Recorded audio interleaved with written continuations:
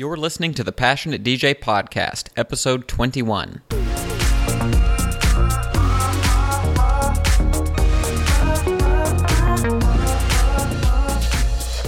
Welcome to the Passionate DJ Podcast, where it's all about becoming a better DJ through passion and purpose. And now, your host, David Michael.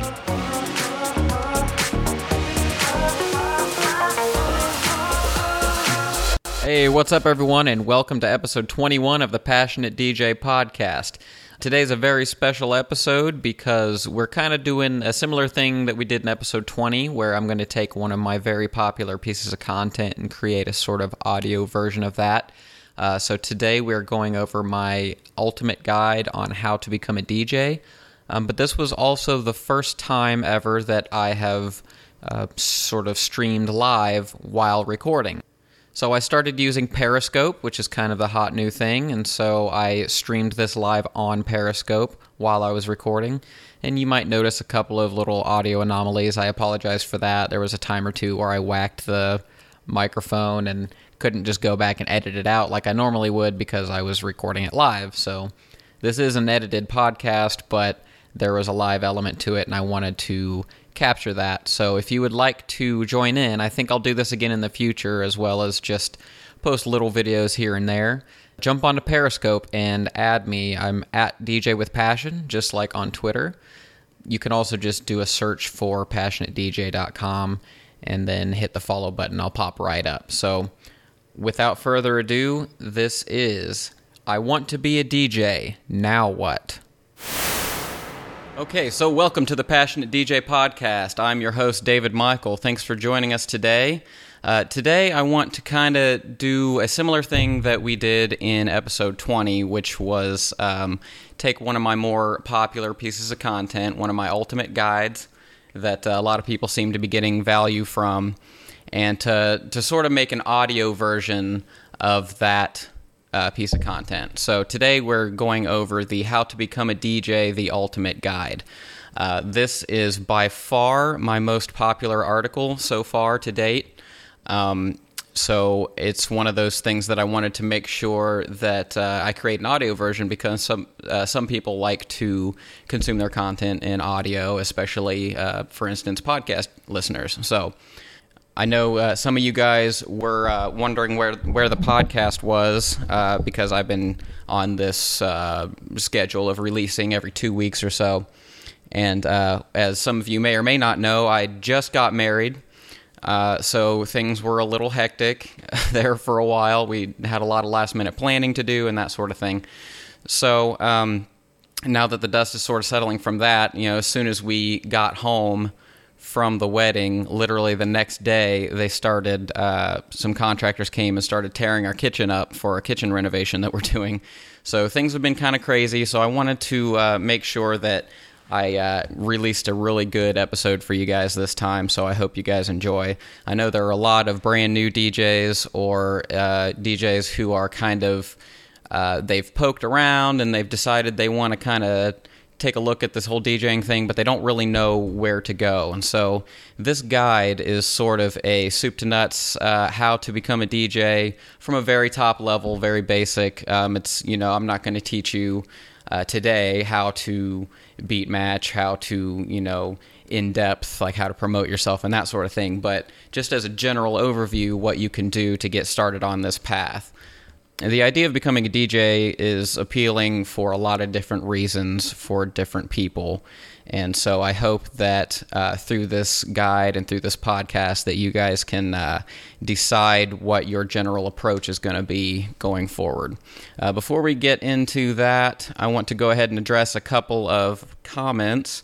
I had an article that I wrote a while back that was called Why DJs Are Not Musicians, which is obviously maybe a bit controversial of a headline, but my whole point in that was sort of to express that being a DJ doesn't inherently make you a musician. In other words, you don't get to start mixing songs and then say, I'm a musician now, but that doesn't mean that there's no such thing as a DJ who is a musician. Thank you, Daryl, on the stream there for your kind comments. Appreciate that. Welcome to the stream. As I said, we're recording the podcast live today, so I hope you listeners of the podcast don't mind my little bit of interaction with our Periscope listeners. By the way, if you want to follow in next time, this might be something that we do on a repeat basis. So follow at DJ with Passion on Periscope, or you can just do a search for passionatedj.com, and it should come right up. If you follow me on Twitter already at DJ with Passion, you'll probably see the little tweets when I go live as well. So anyhow, in this Why DJs Are Not Musicians article, there's a guy named Pete who gave this following comment. He says, I'm very interested in this kind of topic and find the article good in a few points. I think it is a very picky topic because the way music is created and performed is changing very fast. We see the evolution of push or tractor or stems and also machine and the Akai MPC. If you see Arab music, for example, perform on the MPC, you will undoubtedly acknowledge his talent. I would call him a musician. Then you have performing DJs, like you pointed out, DJ Uncut, Ian Golden, who I would call musical performers. I try to part the skills to three groups: DJs, performers, and musicians. A DJ is playing his or other people's music in a good or bad mix and can be an artist in his taste. A performer plays his or other people's music and has direct control over the music, thus it sounds different than the original by turning knobs, adding effects, and what have you. I would call that creative/musical performance. And third, the definition of a musician: he is sitting at the core of producing sound and music at his fingertips with common or old school instruments like piano, bass, guitar, etc., or new instruments like synthesizers, push, MPC, and so on. And he brings up Beardy Man as an example. I think everybody should be trying to be as good as they can in whatever genre and job they have or they are doing, and be proud to be able to call themselves a DJ, performer, musician, or producer, and try not to be something else if they are not. Thanks, Pete, for that comment. You know, this is a really good comment to start this episode of the podcast out with, because it's a perfect example of how the different perspectives that people have on performers and DJs and what it is that they do. And I want to address that right off the bat, because a lot of people will read this article, this Ultimate Guide, and they'll read the entire thing, supposedly, and then they'll get to the bottom and they'll say, something like, thank you so much for writing this article. What do I do now? And we talked about this a couple episodes ago when we had Joe Pardo on as a co-host.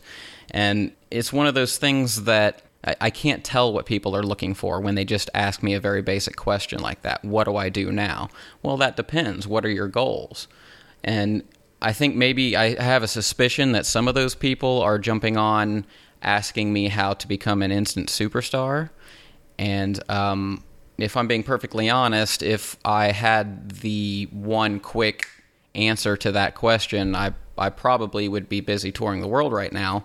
So that's not what I intend to do with Passionate DJ, is to teach people how to be this sort of overnight success.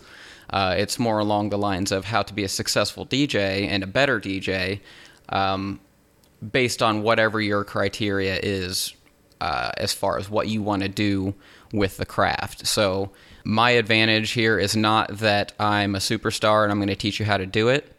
That's not where I'm coming from on this. I'm more of I'm learning and I'm going to help other people and teach them what I'm learning along the way. So I'm very transparent with what I do.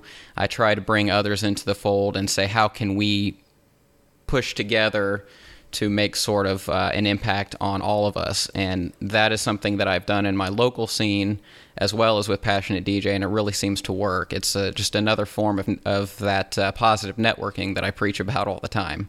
So, Pete, thank you so much for that comment. I had an email from Kyle, and he says, I turned 47 last week. I've been a successful financial planner for 23 years. Dang, I sound old. I have got to be the youngest 47-year-old in history. I have DJ'd on and off for free for years, both during and after college, and now more recently at high school dances and birthday parties. Anyway, today is day one. I'm buying a DJ business. I've been trolling the web hoping to find someone like you. I believe in life, people don't become successful on their own, so I've been cold calling DJs here in Atlanta, Georgia, looking for advice. It has not gone well, but then I found your site.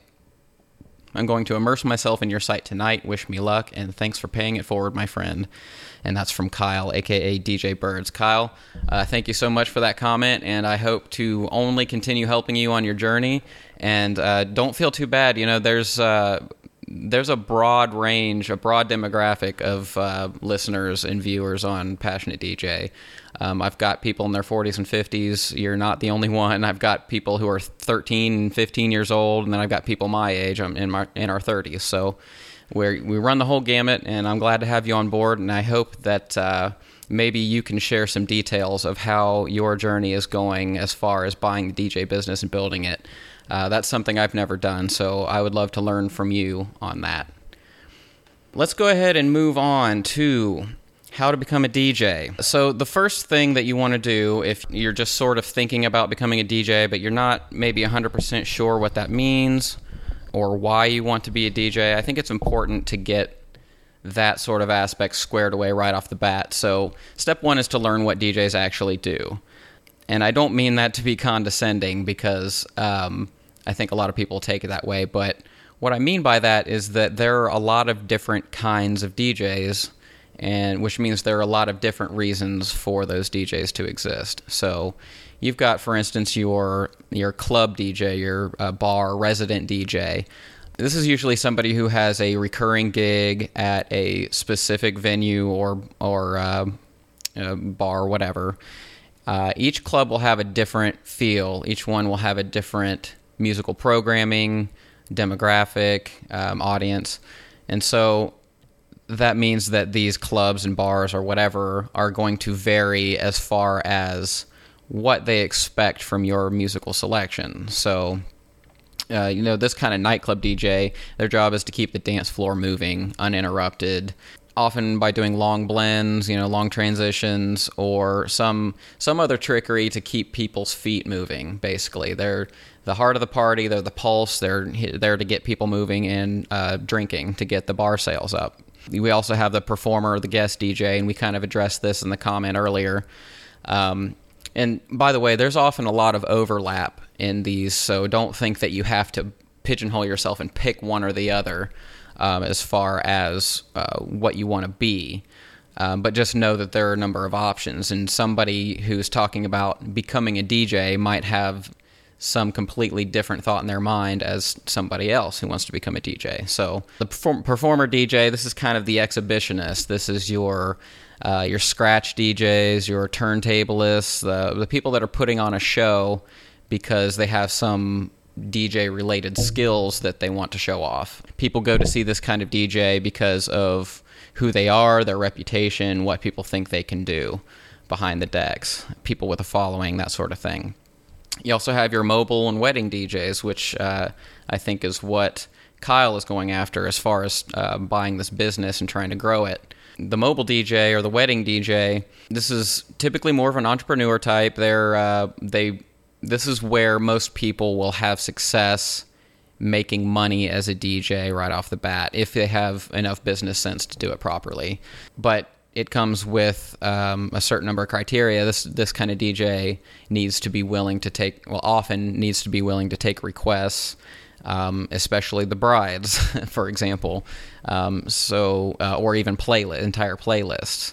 You have to be willing to speak on a microphone, and typically you need to invest in your own sound equipment at this point, because whereas maybe the club resident DJ just shows up with his controller or whatever he's playing on, or is using whatever the club provides, but then they have the whole sound system built into the room.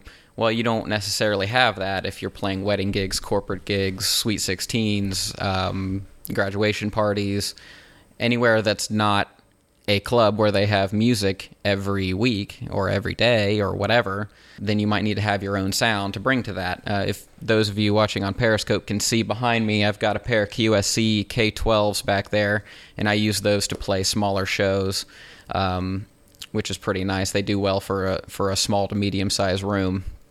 Then there's, of course, the radio DJ, which is a totally different thing. This is the DJ. This is kind of where the concept of the DJ even comes from, and it's often neglected when we talk about this kind of topic. So I don't have a whole lot of experience as a radio DJ, and I have a friend who we've mentioned on the podcast once or twice. His name is Steve Gilson. He goes by Silent Gloves, and he runs a really cool weekly internet radio show that he's built up a following on. Has a way better radio voice than I do. Some of you may have heard it when he left a voicemail and I played it on the show. Yeah, I'd love to have him on to talk about that, but for the most part, I focus more on the sort of live audience forms of DJing. But the radio DJ is worth mentioning here if that's something that you're going after, and a lot of these concepts will apply as well. So step 1, learn what DJs actually do, okay? And then step 2 kind of is a progression of that. Determine why you want to DJ. So do you just have stars in your eyes? Do you want to be a superstar? Do you want to start a business? Is this something you do just for fun? Is this a means of artistic expression?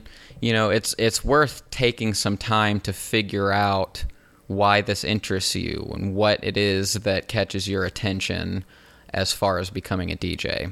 I put a note in the guide that says, if I'm being completely honest, I wouldn't count on success if your sole purpose is to get rich and famous. Because that's kind of I don't want to say it's an empty goal. I think it's a worthy goal. But if that's all you've got, then DJing is probably not the easiest way to get there if all you care about is being famous. I think it often looks that way because you see all these so-called overnight successes that pop up out of nowhere, but I don't think that that's just because you see that story over and over again. I don't think that it's very common. In other words, there are thousands and thousands of DJs trying to do the same thing, and only a couple of them really fall through the cracks and become these big famous DJs. But that's not to say that you can't make money as a DJ, that it can't be your job, or that you shouldn't shoot for the stars. I'm a big fan of kind of the general idea that anything worth doing is worth doing with full conviction and passion, which is why, it brings you to passionatedj.com. But if the only reason you're getting into DJing is because you want to be famous, it's likely that you won't have the drive to do the required work because you're not passionate about DJing, you're passionate about being famous. You know what I mean? And in today's world, everyone is a DJ. So standing out takes a lot of hard work and even maybe some luck. Many people want to DJ because they love music and the idea of sharing it with a receptive audience. Some think it will help them get laid. Some people want it as a source of income. Whatever that reason is, identify it so that you can act accordingly and that you have a plan to advance your career. So step 1, learn what DJs actually do. Step 2 is determine why you want to DJ. Step 3 is to test the water. So this is where we're actually getting into giving it a try. So what I suggest in the guide is to get your feet wet using some free DJ software. So this will let you kind of get a feel for some of the software. It lets you get an idea of what the DJ does if you're not already familiar, without really making any big investments, which is nice. So the barrier to entry to DJing, as far as trying it out for a career or a hobby or whatever, is way lower than it used to be. It used to be that you had to invest a lot of money just to buy the music to try out DJing, let alone a set of turntables, a decent mixer, and that sort of thing, and promoting yourself. As we all know, it's a totally different climate these days, and so this is a good way to just kind of get your feet wet. And I give a couple of links here to pieces of software that you can try out for free, and you don't even necessarily need a controller or anything to try them out. So I list Virtual DJ Home, Mix, and Tractor Pro 2, which you can try demo versions of. I'm a Tractor user myself, but a lot of people like Virtual DJ. I don't have a lot of experience with Mix. And then the other obvious option is Serato DJ, but you typically need to have a corresponding piece of hardware to use Serato. It's kind of enabled in that way. So it's a little harder to try out if you're not already invested. So Virtual DJ is a great one because you can get a fully featured piece of DJ software using that without paying a dime. Traktor is a little more professional, I think, but it does cost some money. So I will list the links to these pieces of software in the show notes for this episode, which you can get by going to passionatedj.com/021. I'll give you kind of my notes over these pieces of software real quick. Virtual DJ is entirely free and fully functional piece of DJ software. It supports as many decks as you want, includes pretty much all the bells and whistles that you would expect, such as key lock, sync, loops, sampling, recording, etc. If you want more advanced features, such as maybe timecode control, which is something that we can talk about later, but basically where you use special records to control, say, MP3s that are playing on your laptop. This is kind of what Serato and Final Scratch made popular a few years ago. Well, I guess it's been a handful of years ago now, but other advanced features, maybe video output, etc. You can upgrade to one of their paid products, but as far as just the base software, it's good to go. So Virtual DJ is a great option to get started with. Many people choose it because it's fully featured, well supported by the community, and obviously because it's free. So Mix, that's Mix with 3 X's, MIXXX. This is a popular option for good reason. It's entirely cross-platform. So there's even a Linux version, which is, as a computer geek, that's pretty crazy. So it's very well featured. It's open source, and it actually supports timecode control right out of the box. So that's pretty awesome. As far as I'm aware, that's the only free software to date that does that. The community has built-in support for a lot of popular library formats and DJ controllers, so that's pretty awesome.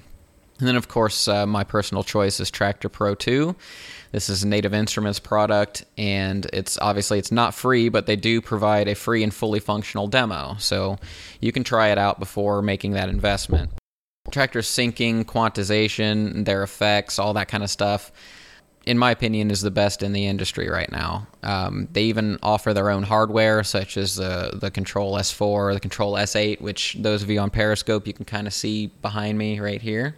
The nice thing about Native Instruments is their hardware and software is so tightly integrated that I really appreciate it. And I made a parallel a couple of days ago that I like Native Instruments for a lot of the same reasons that I'm an Apple fan. So you kind of get a little bit of that closed system, that tight integration and that sort of thing. If you don't like that about Apple products, Traktor might not be for you. It's not entirely closed, as in you have to buy their products to use it with. That's actually kind of more of a Serato thing. You can map, any MIDI controller to do what you want. I don't want to get too advanced with that because this is supposed to be more of a beginner's guide, but there's a number of third-party controllers that support Traktor right out of the box. For example, if you get a lower-end controller that ships with Traktor, that can be a really low-cost way to get involved in the Traktor environment. One more thing that's worth mentioning as far as software goes. Choose a software package and start playing around with it. There are plenty of tutorials on YouTube and that sort of thing. And if you're having any specific issues with your software of choice, you can actually go to passionatedj.com/ask and leave me a voicemail, and I will do my best to answer your questions on the next episode of the podcast. So, and also, if your entire goal is to be this sort of scratch exhibitionist turntablist DJ, you probably should actually invest in turntables at this point already, or at least a very capable all-in-one controller. And if you go to passionatedj.com/controller guide, I will give you my recommendations as far as that goes. So, what do we have so far? Step 1, learn what DJs actually do. Step 2, determine why you want to DJ. Step 3, test the waters. Now, step 4 is to learn the basic skills. So this is where you have to kind of bear down and start learning. You have to learn how to mix, how to EQ, phrasing, beat matching, prep work, all those kind of basic requirements of the technical aspects of DJing. I'm only going to cover them briefly. I'm not going to teach you how to beat match, how to EQ, and all that stuff because I like addressing those topics on their own time. But I'll just kind of cover them briefly here. You'll quickly learn that beat matching is a major point of contention. in the DJ community. Some people think that you are only a real DJ if you play records and you mix everything manually, no laptop involvement, no looping, no quantization, just 2 pieces of wax or more and a mixer.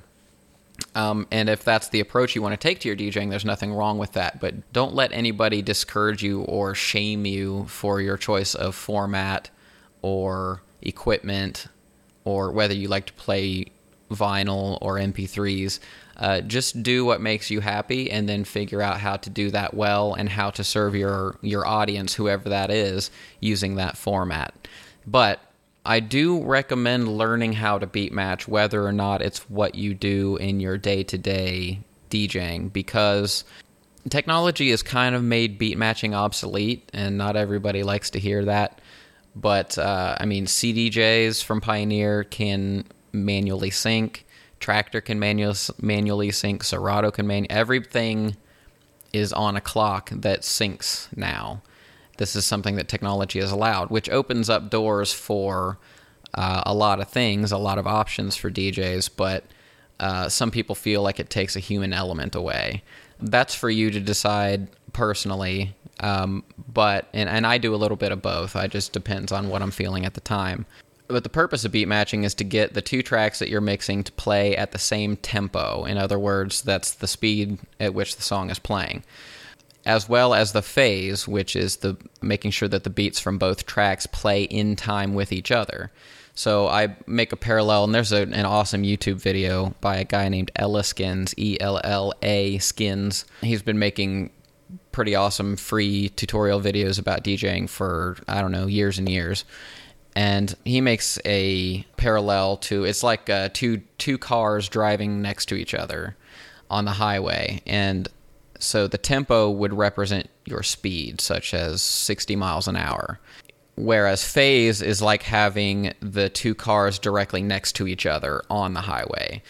So if you have 2 cars and they're exactly side by side and they're both moving at 60 miles an hour and they're going in a straight line, neither one is getting ahead of the other, that would be like 2 cars being in the same tempo, 60 miles an hour, and the same phase being right next to each other.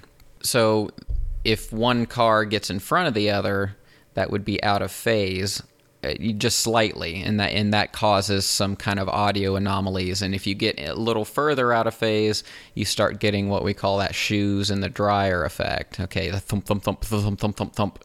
And suddenly it just sounds like a jumbled mess. Now, the nice thing that comes along with learning how to beat match, even though you kind of sort of don't need to anymore, is that, firstly, it gives you the ability to mix on anything. You can mix on records, CDJs, controllers. It doesn't matter. You don't really. All you have to do is have a good ear and the skills to match things up. But it also really helps to develop your ears, helps you tune your ears in a way so that you know what to listen for. Even though the technology is really great and it's gotten good, it's not perfect, and it's much better to have an ear you can trust. And learning how to beat match manually is a really, really good way to train your ear. It helps you identify when tracks drift out of time or phase. And even when I'm using DJ software, if I'm using sync, I still use my ear. I still rely on my ear to adjust the phase and everything, because I know from beat matching what that should sound like. And if the software doesn't get it perfectly right, or if I haven't prepped that track and gridded it or whatever, I can just quickly tell by ear, like, this is a little off, and I can make an adjustment and say, okay, that sounds right, and then move on. It just kind of builds that skill into your head so that does this sound off, or what's the problem here? Helps you identify problems. So I highly recommend learning to beat match, even if you don't have to, because it will make you a better mix DJ, whether you're digital or not. That being said, there's a lot of mobile DJs, radio DJs, and even some club DJs who don't even blend their tracks. They don't beat match at all in that sort of way. And that's okay too. Nobody says that you have to do that. Like I said, there's different reasons for all these kinds of DJing techniques and for these types of DJs. So You can always come back to learning beat matching later. You don't have to learn this to proceed, but I think it's something worth exploring. Beat matching is typically accomplished by using a pitch fader or something on your controller, your turntable, that speeds up and slows down the track. And then you can use a jog wheel or pitch bend button, or actually touching your record to adjust the phase. In other words, the two cars that are right next to each other, to get them exactly lined up, bumper to bumper. Pitch fader for tempo, jog wheel, etc. for phase. Another thing that is kind of a basic skill that we talked about a little bit, phrasing, and that's not phasing, but phrasing with an R. This will make sense to anybody who's ever played a musical instrument, or if you were in band or anything like that.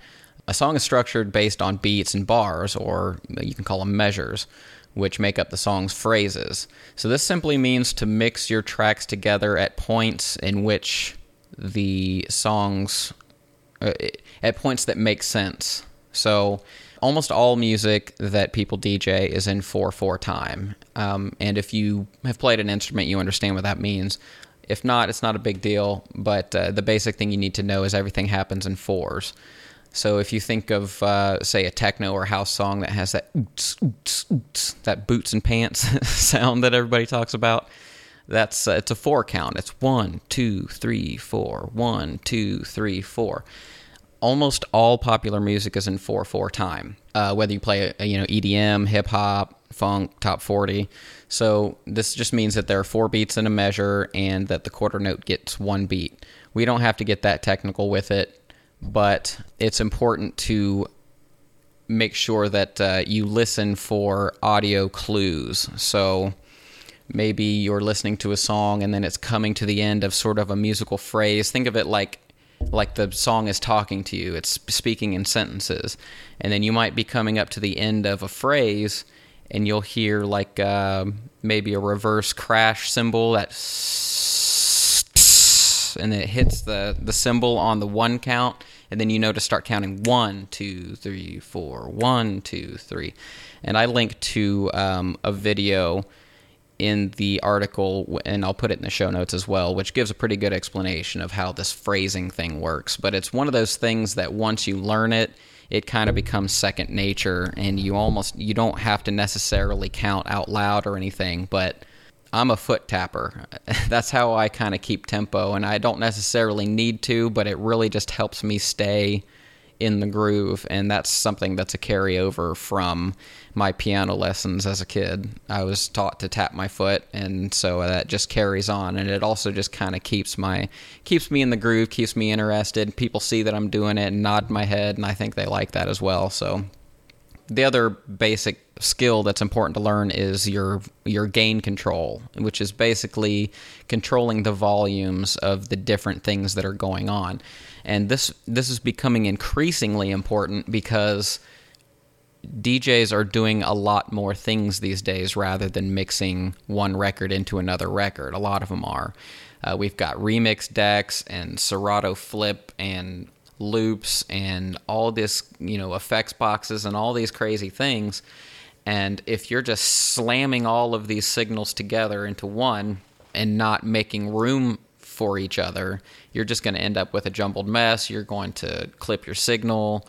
It's not going to be good. So a typical DJ mixer or mixing software contains a few different types of volume control. So each channel has its own gain or trim knob, which allows you to adjust the level of that signal. So basically you watch your meters, and typically what I do is I adjust the volume of whatever track I'm about to bring in. I cue up what I think is the loudest part of the track, and then I adjust the gain so that I'm barely tapping the first red LED on whatever I'm mixing on once in a while.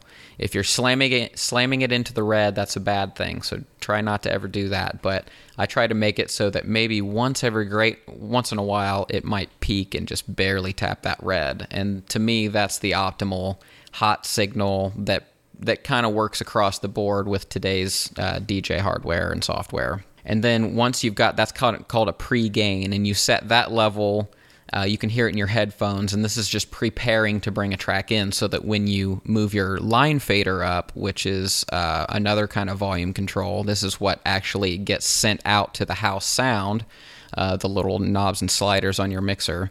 This is where you're actually putting the sound live. So if you haven't adjusted your gain properly beforehand, you might bring that in and it might be way too loud or way too quiet and you have no idea. So you set your gain knob, then you can use your faders to bring the actual live sound in. You also have your crossfader, which instead of being just a volume control for one channel, it will blend between one channel and another. So it's kind of like if you have the crossfader, 30% of the way over, then it'll mix that much of the sound with the song that's already playing. And then, of course, you've got your main output. I adjust my gains kind of the same way, but your main output, if you're playing in a live situation, if you have a sound guy there, ask him where he wants you, or she, to set the gain level for the signal that they're getting, and then let them handle the actual volume control. Some programs like Traktor have an auto gain feature. It kind of gets you in the ballpark of where your levels should be. It can be helpful.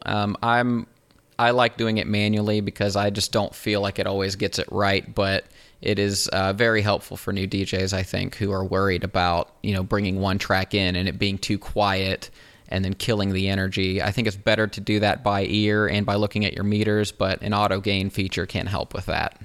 Just kind of as a side note, for years, DJs have had a bad habit of slamming their tracks into the red, like all the time, just loud, loud, loud. And this is detrimental to your sound, but many manufacturers have tried to compensate for this, and they've adjusted the way that their mixers, the way they meter the sound so that you can mix in the red and not necessarily hurt anything. And then software has its own gain structure, and it can get kind of confusing, so the best thing you can do is read the manuals for your own equipment and see what it says about this sort of thing. But when in doubt, staying in the green is just fine, and that's the safest way to go. So don't ever be afraid to just stay in the green and boost your signal outside of your own personal DJ mixer. We're getting a little too involved here. I don't want to ramble too much, but EQing is another basic factor that you should be learning at this point, and this is sort of the your bass, your treble, your mids, and some mixers have a 4-band EQ, so they'll have a bass or a low mid, a low high, and a high, and this just adjusts the the high frequencies or the low frequencies in and out of your mix so that you can kind of mesh them together. Especially your lower frequencies. Your bass knob is probably the one you'll use most if you're anything like me, because I like to, for instance, cut out the bass of another track and bring in a new kick drum is coming in on the incoming track. It provides a nice, steady transition where you don't have this muddy, low-end bass sound, conflicting. So, anywho, we've got beat matching, phrasing, volume control or gain control, and EQing. Now, step 5 is to break out of the box. If you've already started kind of fooling around with all this software, you like where things are going, you feel like the DJing is right for you, invest in some hardware. Get an idea of what DJing actually feels like. The problem with using a keyboard and mouse and stuff is you can't really do more than one thing at a time. And a DJ is a huge multitasker, no matter what kind you are, and that's hard to do that when you can only sort of input one thing at a time. So most new DJs, and even really a lot of seasoned DJs, they go the route of the all-in-one controller. Once again, you can go to passionateddj.com/controller guide, and I'll make some recommendations for you. But it's definitely the best way for a budding DJ to get started, and controllers have gotten just amazingly good in the past few years. There are some really great ones, no matter what your budget range is. So, you've got your Control S4, S8 for Traktor. You've got Pioneer DDJ series. Vestax makes a lot of great mixers, though they've kind of slowed down recently. Reloop. There's all kinds of great stuff out there. And you can really get started in this step for trying out with some hardware and get a hands-on approach for just $100 or $200 if you spend your money right. So it's really, really not too bad once you've kind of given yourself a proof of concept and you decide this is what you want to do, to just make a little investment and get yourself an all-in-one controller, and it's basically everything that you need to get started, often including whatever software you need to use that controller. Another route you could go is the modular controller route. So this is if you, instead of having an all-in-one box that has everything you need to DJ built in, you can get each piece individually. So you might have something that controls your deck A, and then another piece that controls your deck B, and then another controller that handles your mixing, your mixer functions. Then maybe you'll have something like a MIDI fighter, which is something that DJTechTools.com sells, and that's for doing different controllerism type effects and stuff. So this is kind of the often the choice for the geeky or gadgety types, or if you have very specific needs for the way you perform, or if you just need to add something on to your existing setup. That's what these modular controllers are for. But if you're going this route, you want to make sure all your bases are covered, because modular setups are the most flexible, but they're usually also the most complex. So it's important to keep that in mind. I would recommend that if you're a new DJ, that you just get an all-in-one controller and start there, rather than trying to piece something together that you might not be happy with in the long run. You'll probably save yourself some money that way. And then, of course, you can always go the CDJs route. CDJs and a mixer, and this is kind of the quote-unquote professional standard. This is what most performers do, though that's kind of slowly changing. Everybody's kind of breaking into their own little workflows, but as far as an industry standard goes, it's typically your Pioneer CDJs and a mixer. The main reason that people want to go the CDJ route is because it's that sort of standard. Any big time club in the world is going to have a set of CDJ 2000s.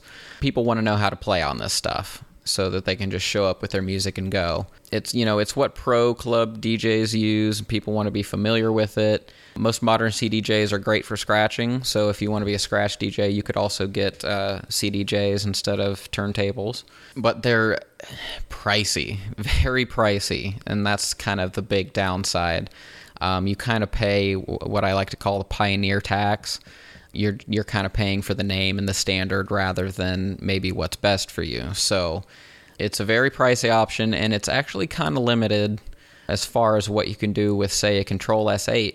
It's one of those things that you need to really be sure that that's what you want to do before doing it, because it is the easiest way to blow a lot of money at once if you decide that you want to use CDJs. And then, of course, you can use records as well. You can mix on vinyl.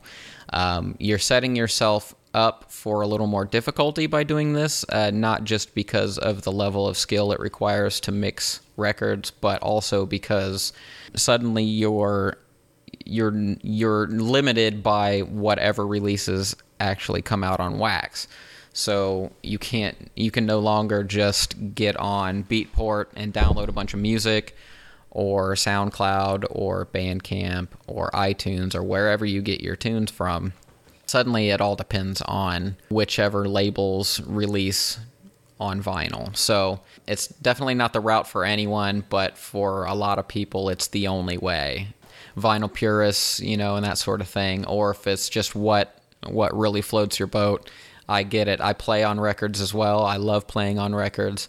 I've not been willing to limit myself to records because it's just it's very limiting to me. But limitations also inspire creativity, so I will definitely not call anybody out for doing that. Just want to make sure that you know what you're getting into. So, and then there is sort of an in-between option, which is what we talked about earlier, timecode. So the idea of timecode, and this was pioneered by Final Scratch, a handful of years ago, but basically you have a record or a CD that has a certain audio signal on it that your audio interface or mixer or whatever has the capability will interpret that audio signal so that it will actually translate to controlling an MP3 that's playing on your laptop. So for example, if I had just like a house track playing and my record's spinning around and my record is playing this signal, but it's not actually playing the real song that you're hearing. It's playing this kind of high-pitched whine noise that's it's sort of a sine wave thing that there's a bunch of technical aspects on how it works, but basically it's able to detect when you speed the record up, slow it down, scratch, manipulate the record or the CDJ, for example, in any way. And so then the computer interprets that, and then it moves the MP3 around in the same way that you're manipulating the record. This is also called a DVS, or a digital vinyl system. So this is a really cool kind of a Frankenstein setup for some people. I use my S8 this way. I've got my turntables hooked up to it, so I kind of have the best of both worlds. It's a little more complicated and can cause issues in a live environment, so I'm warning you there. But this is a great option for people who are already DJs. Maybe they, grew up playing records and then they want to come back into DJing and they realize it's kind of impractical, but they still love records. This is kind of a good in-between for that DJ. So step 6 is to record a mix. So you're going to record your first mix and you're going to try to tell a story with this mix. Now we're getting into the fun creative stuff, right? So taking the knowledge that you've gained thus far, hit the record button and see what you sound like. If you're using software and you're using internal mixing, this is really easy. They have built-in capability of recording your set, so all you have to do is hit the button and you're basically set. A lot of standalone mixers contain an internal sound card, and you can configure them in various ways to record them, or you can get a portable handheld recorder. There are a number of ways to do it, but record yourself and see how you sound. Now, recording a studio mix, what I call a studio mix or a bedroom mix, it's obviously a little bit different than playing in front of a crowd. So you're not necessarily honing all of your skills by just playing music in your bedroom, but you're honing a very specific set of skills. You're not learning how to read a crowd and that sort of thing, but you are learning the tools to put in your arsenal for when you are in front of a crowd. You can use this opportunity to think about how to tell a story within your set. It doesn't have to be, an all-out concept mix or anything, but think about how you want to start, think about where you want to be when you finish, and then figure out how you're going to get from that point A to point B and record it. What I like to do sometimes is imagine that I am actually in front of a crowd, and then I like to play that scenario out in my head as I'm mixing. So this is the point at which you teach yourself to not be mediocre. Many novice DJs tend to hammer out their quote-unquote banger tracks one after another for an hour or two, and there's no sense of ebb and flow, there's no sense of direction, and this can be boring and tiresome for a lot of people. You're the DJ, you have the creative license, you can play however you want, but I suggest learning how to think of a DJ set in the context of the whole set instead of just of its individual parts, if that makes sense. So I tend to think that this is what separates decent DJs from great ones. I like to approach a recorded mix like a well-constructed artist album. It's not entirely flat, but it is entirely cohesive. And this also gives you a great point to experiment, try different things, and then to wait a day or two, go back and listen to your recording and evaluate it with a fresh perspective, because you'll be surprised at how different it sounds to you if you wait for a day or two. If you're like me, you might be pleasantly surprised because I'll often make what I think are small mistakes in the moment, and then if I wait a while and go back and listen to it, I don't even notice them. So you might be pleasantly surprised. So don't freak out if you mess up. Just keep the recording going, keep on mixing and see what comes out. This isn't necessarily anything to publish. This is just for your benefit. So step 6, record a mix. Step 7 is to start building a following. So this is where you begin to brand yourself. You construct your support base, you build an online presence, and you show people what your worth is. Once you've gotten to the point where you can record a mix or two that you're proud of and you're ready to publish, put them on, say, Mixcloud. A lot of people put them on SoundCloud, but SoundCloud's going through a lot of controversy right now as far as copyrighted content and that sort of thing. So I would recommend using something like Mixcloud, and there are other options out there. Try to get some feedback. Try to find an active online community somewhere like Passionate DJ, or DJ Tech Tools, their forums are great. If you're a genre-specific DJ, you can seek out forums and communities based on those styles, maybe hip-hop forums or whatever. But it's very important that you don't just leech from these communities, do what you can to give back, contribute to these communities, and you're a lot more likely to get feedback yourself and for people to be willing to help you. Eventually, you'll want to start building an online presence for yourself, right? And I'm kind of using Passionate DJ to do this alongside of my DJing. So your entire brand is not necessarily just what is being put through your mixer at any given time. You're actually trying to brand yourself. What are people going to think of when they think of me as a DJ? David Michael, the DJ. Who is that? What does he play? What's his vibe? What's his attitude? How does he interact with his fans and that sort of thing? I definitely recommend having like a personal homepage, preferably with your own domain. Like I have dmichael.org and a Facebook fan page. Those are kind of your basics. And, I'm a big fan of being kind of everywhere, but at the same time, don't spread yourself too thin. So, don't sign up for Facebook, Twitter, Instagram, Pinterest, SoundCloud, and all these various different channels and then neglect them all, because it's a lot better if you take maybe one of those channels, whatever's working for you. Most people start on Facebook because that's what everybody uses. Hi to my friend Chris Callis on Periscope. Focus on one at a time, build your audience there, and then worry about growing out into other channels. If you're tech savvy enough, you can build your own website, or you could also go to a place like Elance or Odesk or that sort of thing. And typically you can get it taken care of pretty cheap. And then once you're starting to build an audience, you need to give them something, right? It's not always just check out my mix, check out my mix, check out my mix, check out my mix. People get tired of that really fast. So one thing that you can do is maybe create a YouTube channel. Maybe you can put up little 10-minute mixes or mashups or whatever it is that you're into, depending on the type of DJ that you are.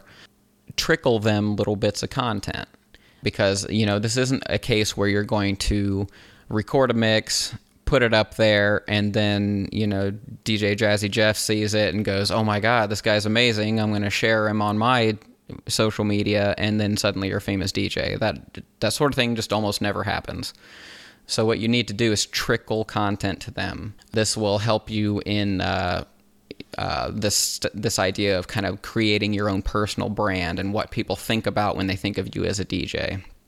So building an online presence, this is a good route to take, and it will help you develop skills, but it won't necessarily directly lead you to gigs. So that's when you kind of move on to local promotion. So that's what step 8 is, hustle. This is where you put in your time. So let's go over real quick. We've got step 1, learn what DJs actually do. Step 2, determine why you want to DJ. Step 3, test the waters. Step 4, learn your basic skills, the beat matching, EQing, phrasing, and so on. Step 5 is to break out of the box, try your hand at some hardware. Step 6 is to record a mix for personal use and evaluate it. Step 7 is where we're at now, building a following. And then, of course, step 8, hustle. Put in your time. This is the most crucial step in the whole process. If you've gotten this far, don't sleep on this step. If you're trying to break into a particular scene, you need to make yourself valuable to that scene before you expect to be playing shows all the time. There's not any one specific way to approach this. It's all about making yourself a resource, making yourself valuable to your scene and those who can help you if you help them. And I don't mean to present that in a way that it's, what's in it for me, what's in it for me. You'll have a lot more success if you genuinely care about what's going on in your local scene or wherever your audience is. I say scene because that's most related to me. I think of nightclubs and the dance scene in my own town, but go where your audience is and then figure out how to make yourself a resource to them. Early in my journey as sort of a small town DJ, the nightlife scene that I was interested in was in this huge lull. There was just nothing happening. And so, my approach was to go to a struggling bar and say, hey, I have this concept. I want to start playing music. I have nowhere to play it. will you give me a night? And they said, sure. And that started out this whole journey for me. So, it wasn't what I would call a raging success, but it put me in front of an audience. It taught me how to play. It got me used to playing in a club or a bar, hooking up to a real-life PA system, and that sort of thing. And it gave me the initial insight into kind of the promotional side of things, how to start, promoting myself and branding myself. So, in the bar and club world, it's largely about who you know, but that's just the way things kind of work. But when you befriend like-minded people in the scene, it kind of teaches you how to, what I often say is network like a gentleman or network like a lady. It's you start forming these connections and these friendships and these bonds over these common interests.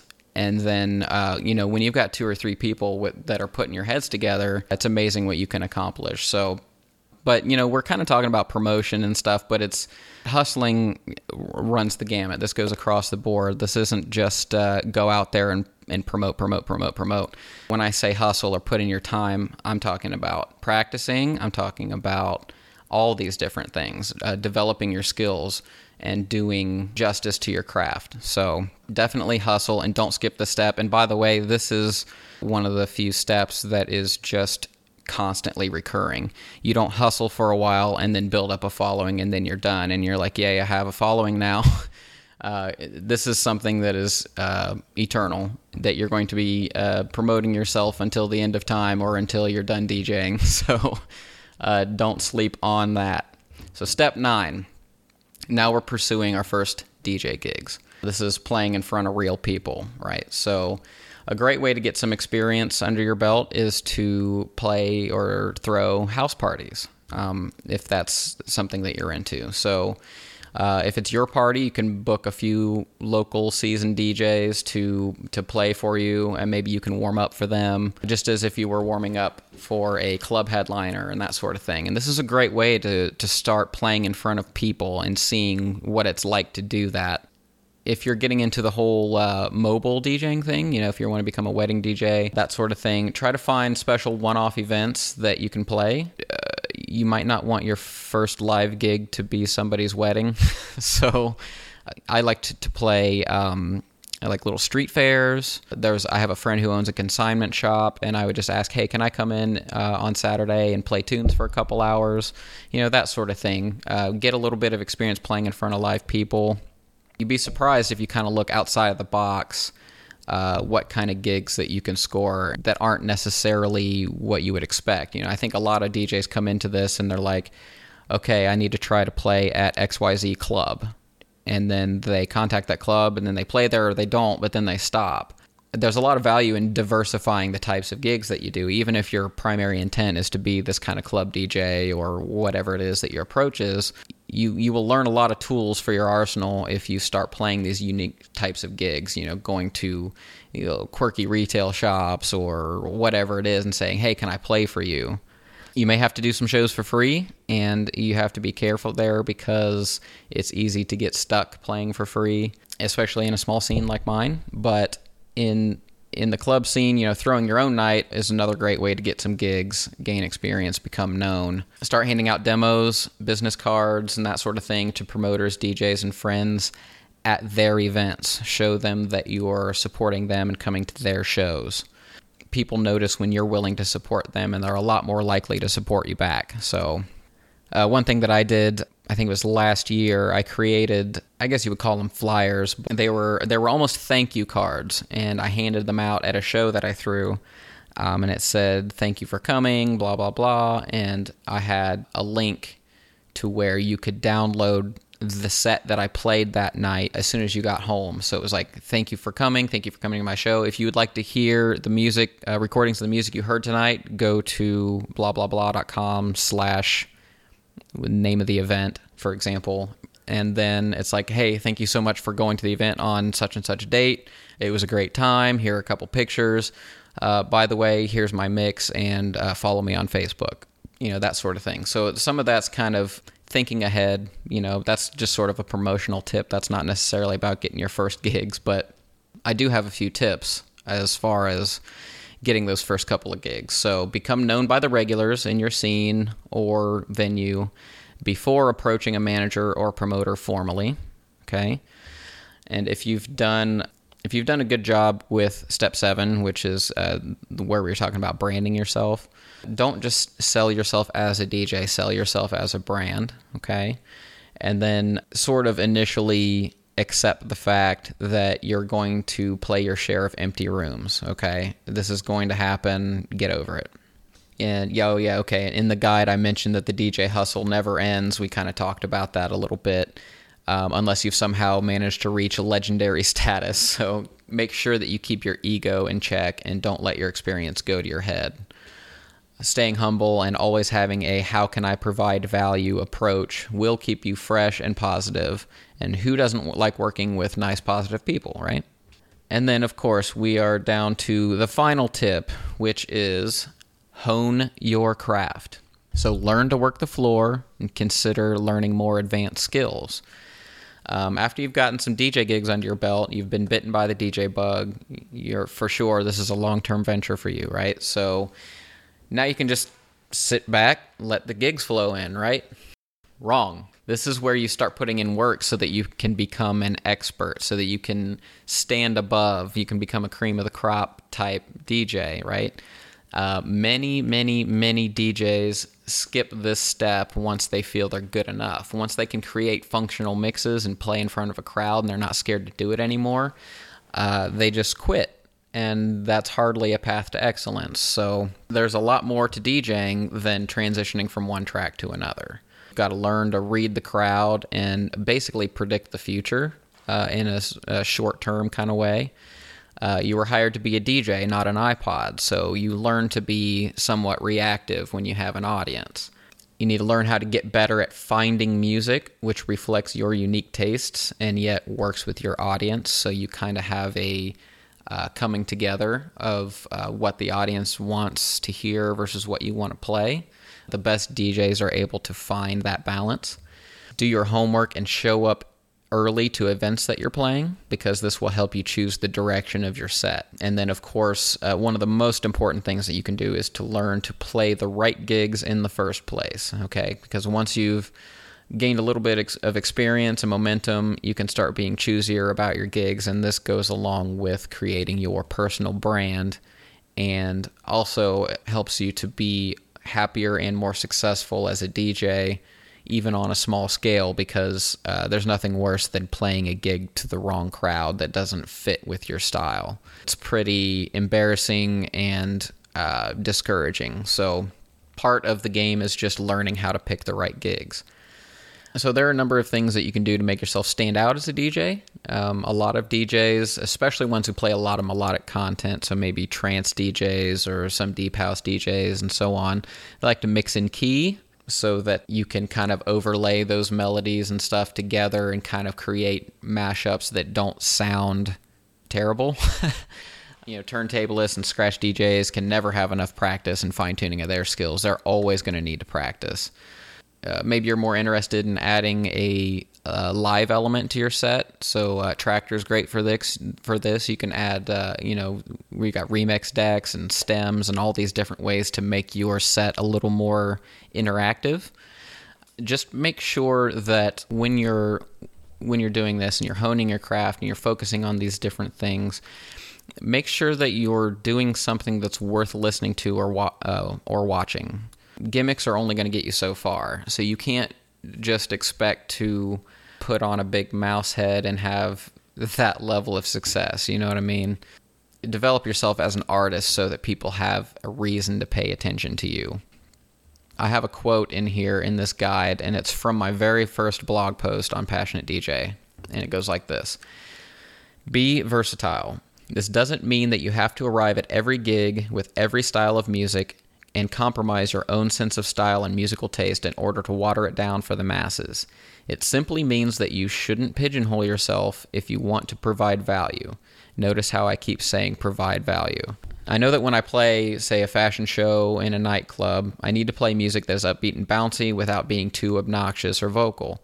I know that when I play an underground event at a warehouse somewhere, my crowd is going to be bored to tears if I play 95 beats per minute jazzy trip hop. This one may seem obvious, but I see this happen so often that it's silly. Big wobbly dubstep tracks don't typically belong at a coffee shop at 8 p.m. All right, so I've got a couple of final tips to wrap up the show. First one is, don't expect to quit your day job. In today's sort of digitally accessible world, it's easy to become a DJ, okay? So don't be intimidated. It's very easy to become a DJ. But making a living as a DJ is difficult, and becoming a famous DJ is even more difficult. I'm not saying that you can't do it, that you can't make a living doing this. You absolutely can, but don't think that it's just flip a switch and you're there, okay? You have to do these steps. You have to hustle and put in your time. You need to put in the work, and it doesn't happen overnight. Next tip is to do what makes you happy. As far as your approach to DJing, you know, there's always going to be some level of compromise when it comes to DJing because you're dealing with an audience that has expectations. And this is kind of where being choosy about your gigs comes in. Do what makes you happy as a DJ, and you'll be a lot more likely to advance as one. And then I have a link to 5 tips to guarantee your happiness as a DJ, which I will include in the show notes at passionatedj.com/021. And then, of course, I mentioned don't ever move past step 10 on this list. Always develop yourself as a person and as a DJ. Don't get stagnant.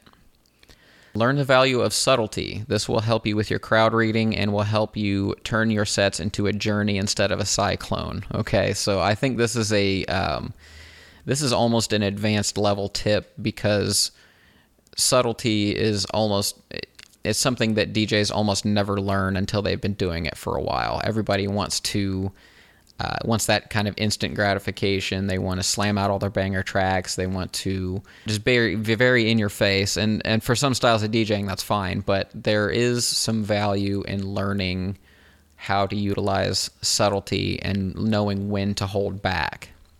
And then finally, it doesn't matter that anyone can DJ these days. What matters is that you do it better. Okay, so that pretty much wraps up the guide here. We've been recording for a good while now, so I'm going to go ahead and wrap it up. I want to thank you guys so much for listening today, and thank you guys on Periscope for joining in. You can join me on Periscope. I'll probably do this again next time. This was kind of cool. So follow me at DJ with Passion, and we will see you guys next time. Peace.